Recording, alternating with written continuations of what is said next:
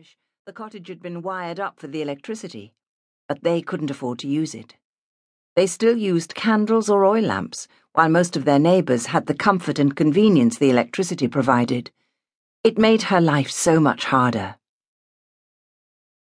Ireland was still a poor country, and Offaly was one of the least affluent of the 26 counties, but the O'Rourkes were the poorest of the poor. Martin did his best.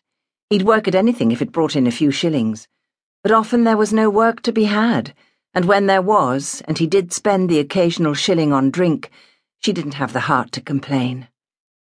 Things hadn't been too bad for them in the early days, but as the number of children had increased, it had become harder and harder to make ends meet. She had long ago resigned herself to the fact that she was raising her children only to see them emigrate. There was no other choice for either them or herself. But she'd never before had to resort to what had now been decided for Angela, her youngest daughter. She had cried so many bitter tears as she discussed it with Martin, but in her heart she knew it had to be done. "Mary and Liam can give her a decent home, Maura," Martin urged. "Hasn't he a steady job with Port Namona and a grand little house with every comfort? Electricity, hot water, even a bathroom?" She nodded miserably. It wouldn't be possible to give the new baby to Mary. She wouldn't be able to cope with it, and besides, she believed that a baby thrived on its mother's milk. Her sister and her husband lived in what could only be described as luxury compared to their circumstances.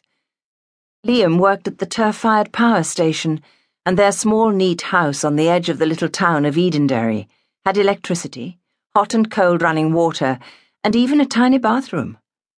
Of course, all that could not hope to compensate for the great sorrow of not having been blessed with children. Poor Mary had said countless novenas. She had gone on a pilgrimage to Knock. She had climbed Crowpatrick, the holy mountain in Mayo, in her bare feet, but heaven remained deaf to all her entreaties. Maura often pondered why poor Mary was childless when she herself had 7 and her other sisters had a dozen between them. Martin wondered, was it Liam or Mary who was at fault? But Father Kenny often said that no blame should be apportioned, for who are we to question the ways of Almighty God? Martin took her hand and squeezed it. "Think of all the good things, Maura. She'll be well fed and have decent clothes on her back. She'll not grow up bold or ignorant, with no learning or manners on her at all. She'll not be after having to take the emigrant ship either, you can be certain of that. Won't they want to keep her with them to mind them in their old age? Sure there'll be no one left to mind us, Maura. They'll all have gone to England or America," he pointed out.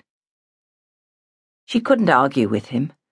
Everything he'd said was true, but it broke her heart to have to literally give her child away because they just couldn't afford to feed and clothe her. She'd come to look on Angela as the baby of the family, and once Mary and Liam took her, she would become theirs. She would see little of her daughter.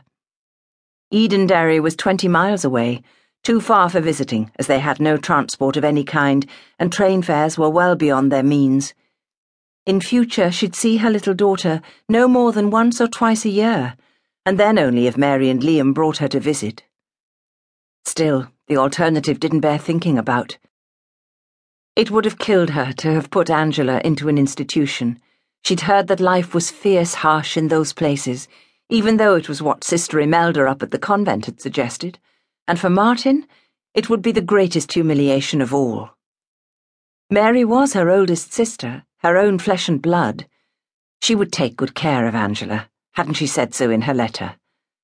No, Maura wouldn't let her child go amongst strangers, even though they were almost destitute. "I'll get her a few bits together tomorrow, and I'll tell her first thing in the morning," she said dejectedly, already dreading trying to find the words.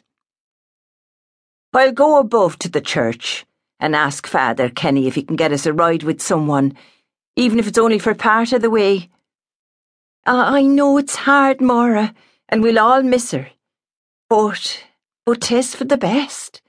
'Tis better than an institution, and in years to come she'll thank us, so she will." Angela stood